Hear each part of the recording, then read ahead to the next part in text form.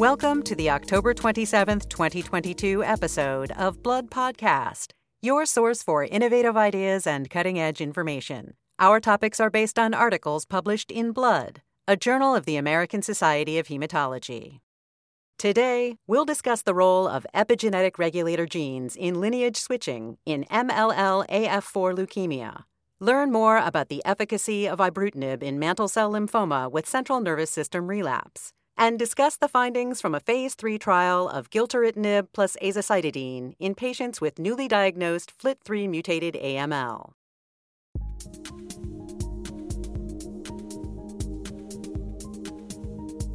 Our first Blood article is entitled Epigenetic Regulator Genes Direct Lineage Switching in MLL-AF4 Leukemia by Riki Takasuma and Katarzyna Soltysek from Newcastle University in the United Kingdom and colleagues.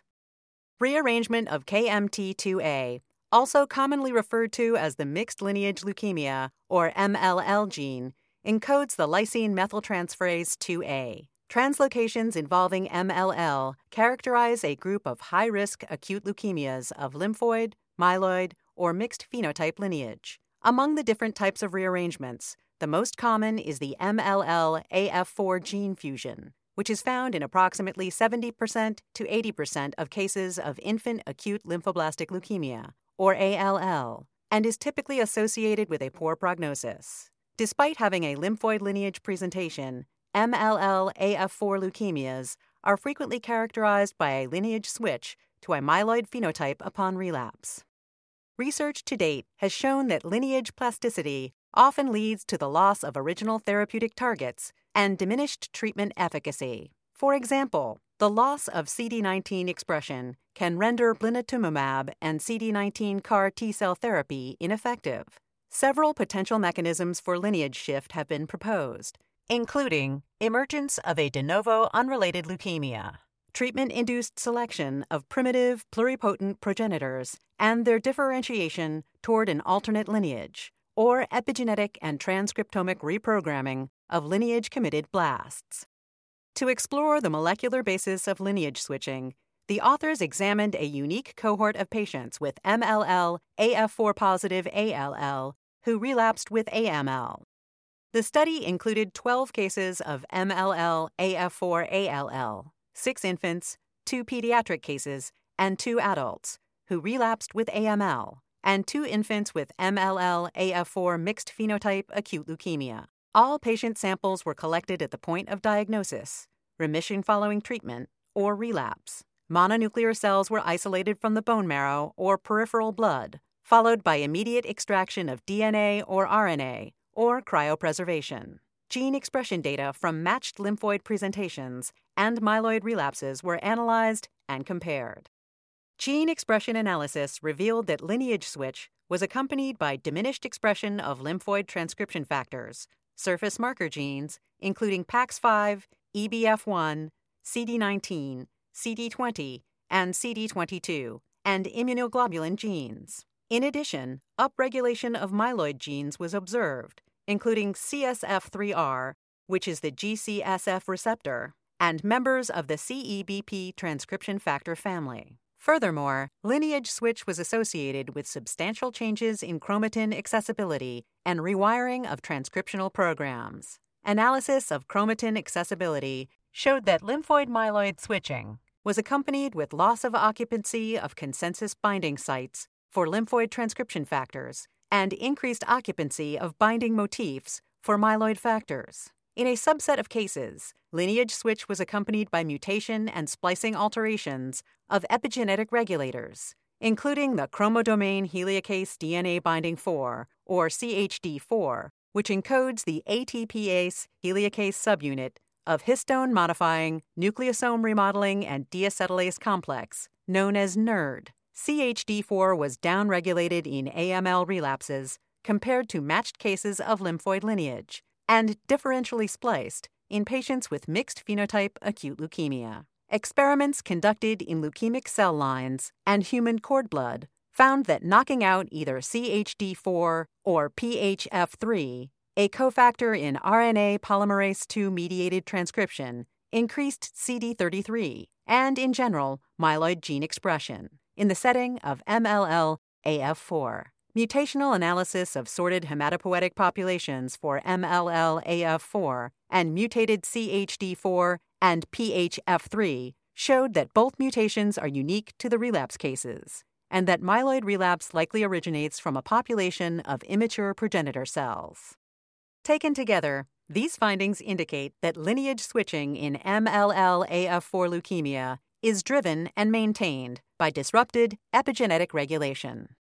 In their accompanying commentary, Ilaria Iacobucci and Charles Mulligan from St. Jude Children's Research Hospital in Tennessee note that these findings build upon previous studies in AML demonstrating the importance of the founding genomic alteration and cell of origin in lineage ambiguity.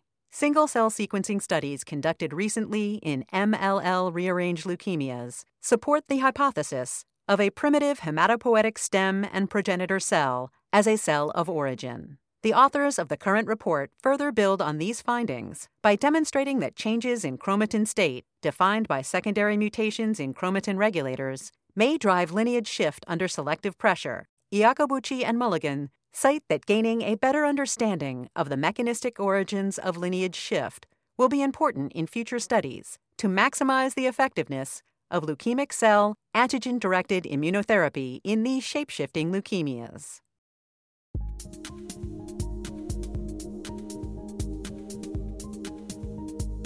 Next up, we'll discuss the article entitled Ibrutinib Improves Survival Compared to Chemotherapy in Mantle Cell Lymphoma with Central Nervous System Relapse by Chiara Rusconi from the Fondazione IRCCS Istituto Nazionale Tumori in Milan, Italy, and colleagues, on behalf of Fondazione Italiana Linfomi and European Mantle Cell Lymphoma Network. Mantle cell lymphoma, or MCL, is an uncommon form of non-Hodgkin lymphoma characterized by genomic instability and a relapsing and remitting course. Induction treatment with immunochemotherapy, followed by rituximab maintenance, remains the standard of care in the frontline setting. Relapsed refractory MCL is typically treated with Bruton tyrosine kinase, or BTK, inhibitors, including ibrutinib, acalabrutinib, or zanubrutinib. The overall response rate and complete response rate to BTK inhibitors fall in the 70% and 20% range, respectively. Approximately 4% of patients with MCL will develop CNS relapse, which is associated with poor outcomes, and for which standard treatment has not been established. MCL with CNS relapse is traditionally treated with intravenous or intrathecal chemotherapy, combined chemoradiotherapy, or radiotherapy alone. While high-dose methotrexate and high-dose cytarabine are also widely used, the evidence for this approach has been largely extrapolated from diffuse large B-cell lymphoma. Historically, the outcomes of patients with MCL-associated CNS relapse have been poor, with a median survival following CNS diagnosis of approximately 5 months, despite the use of systemic treatment with CNS-penetrant drugs. Ibrutinib monotherapy has proven effective in patients with a range of B-cell malignancies with CNS involvement due to its ability to penetrate the blood-brain barrier. To date, several case reports and small series have pointed to potential efficacy of ibrutinib in CNS-relapsed MCL. However, its safety and efficacy have not been established in large series. Therefore, the goal of the current study was to compare the clinical outcomes of a large cohort of patients with CNS-relapsed MCL treated with ibrutinib or chemoimmunotherapy. This multi-center observational retrospective cohort study included 88 patients with MCL and documented CNS involvement at relapse who received CNS-directed therapy between January 2000 and December 2019 across 38 participating centers in Europe. Patients were divided into 3 cohorts based on treatment received. The ibrutinib cohort included patients treated with ibrutinib only. The blood-brain barrier, or BBB cohort, included patients treated with chemotherapeutic agents known to cross the blood-brain barrier. And the other therapy arm included patients treated with miscellaneous treatments. The study's primary objective was to compare overall survival in the ibrutinib and blood-brain barrier cohorts. Secondary endpoints included progression-free survival, response rates, and factors predictive of survival. Median patient age was 65 years. 76% of patients were male, and median time from lymphoma diagnosis to CNS relapse was 16 months. In the ibrutinib cohort, 29 patients received the standard ibrutinib dose of 560 milligrams once daily. In the BBB group, 27 patients, or 93%, received high-dose methotrexate, combined with high-dose cytarabine in 69%. Of 30 patients in the other therapy cohort, 57% received intrathecal chemotherapy alone, 20% received a bendamustine-based regimen, and 23% received palliation. Intravenous rituximab was added to 14% of patients in the ibrutinib cohort, 36% of patients in the BBB cohort, and 26% of patients in the other therapy cohort. The ibrutinib cohort had significantly higher median age and lower ECOG performance status compared to the BBB cohort, while other clinical characteristics were comparable between the two groups. A propensity score, based on a multivariable binary regression model, was used to minimize selection bias between the ibrutinib and BBB cohorts. Compared to the BBB cohort, ibrutinib treatment was associated with higher response rates, 78% versus 46%, superior overall survival, 16.8 months versus 4.4 months, and progression-free survival, 13.1 months versus 3 months. Multivariable Cox regression analysis found that ibrutinib therapy was the strongest independent predictor of a favorable outcome in terms of both overall and progression-free survival. CNS progression of disease greater than 24 months from first MCL diagnosis was the next strongest predictor of survival outcomes. There was no improvement in overall survival with addition of intrathecal chemotherapy to systemic CNS-directed therapy. The authors concluded that ibrutinib was associated with superior survival compared to blood-brain barrier penetrating chemotherapy in patients with MCL with CNS relapse, which makes it a viable therapeutic option in this patient population. In an accompanying commentary, Jia Ruan, from Weill Cornell Medicine and New York Presbyterian Hospital in New York, notes that the study by Rusconi and collaborators is the largest case series to date, providing strong evidence supporting the use of ibrutinib as an effective and safe targeted therapy for ibrutinib-naive MCL patients with CNS relapse. Ibrutinib may be an especially attractive option for MCL patients who are not candidates for intensive chemotherapy. The median progression-free survival for CNS relapse with ibrutinib monotherapy was 13.1 months, which is comparable to the median progression-free survival of 13.9 months reported previously for systemic relapsed refractory MCL. Ruan believes that future studies should determine whether mutated TP53 could serve as a biomarker of response or resistance of CNS disease, and whether high-risk disease with blastoid morphology could benefit from ibrutinib combinations, next-generation BTK inhibitors, such as acalabrutinib and zanubrutinib, or non-covalent BTK inhibitors, such as pirtobrutinib. Considering the wide adaptation of BTK inhibitors in systemic treatment regimens for relapsed refractory MCL, and this demonstrated activity of ibrutinib in CNS relapse, Ruan wonders whether inclusion of ibrutinib in earlier lines of therapy could contribute to CNS protection or at least delay relapse in high-risk patients. Several ongoing randomized prospective Phase 3 studies are exploring the efficacy of BTK inhibitors in the induction and maintenance settings, and follow-up of these data are eagerly awaited.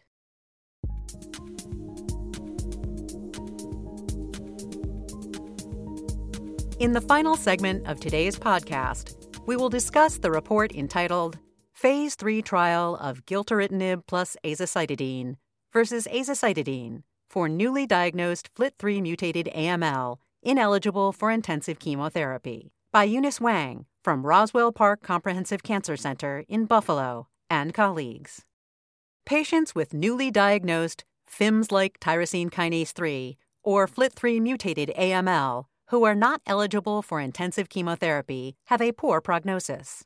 Activated FLT3 with two types of mutations, the tyrosine kinase domain, or TKD mutations, and internal tandem duplication, or ITD mutations, are present in 14% and 35% of AML cases, respectively. Midostaurin, in combination with standard induction chemotherapy regimens, is recommended for patients with newly diagnosed FLT3-mutated AML who are eligible for intensive chemotherapy. However, there is no universal standard treatment for patients with newly diagnosed FLT3-mutated AML who are considered unfit for intensive induction chemotherapy. Azacitidine prolonged overall survival versus conventional care regimens in a Phase 3 trial of patients 65 years or older with AML. For patients with FLT3-mutated AML, ineligible for intensive chemotherapy, combination FLT3 inhibitors with hypomethylating agents has demonstrated synergistic cytotoxicity. Gilteritinib is a FLT3 inhibitor with demonstrated efficacy in patients with FLT3-mutated relapsed refractory AML. In a Phase 3 trial of patients with relapsed refractory FLT3-mutated AML, gilteritinib monotherapy significantly prolonged median overall survival compared to salvage chemotherapy. After 2 years, 14.2% of patients receiving chemotherapy and 20.6% of patients receiving gilteritinib monotherapy were still alive. Furthermore, in preclinical studies conducted in FLT3 ITD AML cell lines, a combination of gilteritinib and azacitidine inhibited cell growth and induced apoptosis. This finding was confirmed in xenografted mouse models, with gilteritinib plus azacitidine showing superior anti-tumor efficacy versus gilteritinib or azacitidine alone. In the current Phase 3 LACE-WING study, the authors compared the safety and efficacy of gilteritinib plus azacitidine to azacitidine alone in adults with newly diagnosed FLT3-mutated AML who were ineligible for intensive induction chemotherapy. In this report, they present the safety, efficacy, and pharmacokinetic data from an interim analysis. Patients were accrued at 185 centers and randomized 2-to-1 to a 28-day cycle of gilteritinib 120 milligrams daily plus azacitidine 75 milligrams per meter squared by intravenous or subcutaneous route on days 1 to 7, or azacitidine alone. The trial also originally included a gilteritinib monotherapy arm, which was discontinued early on due to updates in preferred treatment approaches in this patient population. Overall survival was the primary endpoint. Event-free survival served as the key secondary endpoint and was defined as time from randomization until documented relapse from complete remission, treatment failure, or death due to any cause. At the interim analysis in August 2020, a total of 123 patients had been randomized, 74 to gilteritinib plus azacitidine and 49 to azacitidine monotherapy. Median overall survival was 9.82 months for the gilteritinib plus azacitidine group at median follow-up of 9.76 months, and 8.87 months for the azacitidine group with a median follow-up of 17.97 months. The study was closed early based on the protocol-specified boundary for futility. Overall survival was also analyzed in patients with selected co-mutations. Patients with NPM1 and DNMT3A co-mutations had numerically longer survival if they received gilteritinib either alone or in combination with azacitidine, compared to azacitidine alone. In AML patients with a high FLT3 ITD allelic burden, overall survival was substantially longer following gilteritinib plus azacitidine treatment, with a median overall survival improvement of 6.3 months over azacitidine alone. This suggests that a higher allelic ratio may reflect disease that is more FLT3 dependent and/or driven by FLT3 mutations, and that patients with higher allelic ratios may receive more benefit from combination therapy with gilteritinib. The complete response, or CR rate, was comparable between the two arms. However, the composite CR rate, defined by the sum of rates of complete remission plus complete remission with partial hematologic recovery, or incomplete platelet recovery, was significantly higher with combination therapy compared to azacitidine alone, namely 58.1% versus 26.5%. The proportion of patients receiving gilteritinib plus azacitidine with CR with incomplete hematological recovery was more than double that observed with azacitidine alone. Patients achieving CR with incomplete blood count recovery with the combination may not have had sufficient follow-up time to develop a full CR. Median event-free survival was 0.03 months in both treatment arms. However, event-free survival, defined by composite CR, was 4.53 months in the combination arm and 0.03 months in the azacitidine arm. The rates of adverse events were similar in the two treatment arms. Grade 3 or higher events were slightly more frequent in patients receiving combination treatment compared to azacitidine alone, 95.9% versus 89.4%. Pyrexia and diarrhea were commonly reported in patients receiving combination therapy, occurring at a rate of 47.9% and 38.4% respectively. Gastrointestinal hemorrhage, an adverse event of special interest identified during animal studies, occurred in 12.3% and 6.4% of patients in gilteritinib plus azacitidine and azacitidine groups respectively. Another adverse event of special interest, QT prolongation, occurred in 13.7% of patients receiving the combination and did not occur in patients receiving azacitidine alone. Pharmacokinetics experiments revealed no difference in the gilteritinib steady-state trough concentration between gilteritinib plus azacitidine and gilteritinib alone. The findings from LACEWING have several important clinical implications. Overall, the results support upfront therapy with gilteritinib plus azacitidine in older or unfit patients with FLT3 mutated AML. Potential reasons for the finding of non-significant overall survival include effects of subsequent AML therapies, differences in follow-up time due to study design change over the course of the study, a greater number of patients with worse functional status in the combination therapy arm, and the timing of overall survival analysis following early study termination. It is worth noting that time to next therapy for patients receiving azacitidine was shorter, and proportions of patients with a subsequent therapy were double that of patients receiving gilteritinib plus azacitidine. 10 of the 49 patients originally randomized to azacitidine subsequently initiated gilteritinib. Survival analysis in patients with select co-mutations indicates that patients with FLT3 ITD-positive AML with a high allelic burden or better performance status may have a greater benefit from combination therapy with gilteritinib. This initial observation should be explored in future studies. For a list of additional authors, as well as more detailed articles and commentaries on which this podcast is based, please go to bloodjournal.org. Be sure to join us next week for another episode of Blood Podcast. Thank you for listening.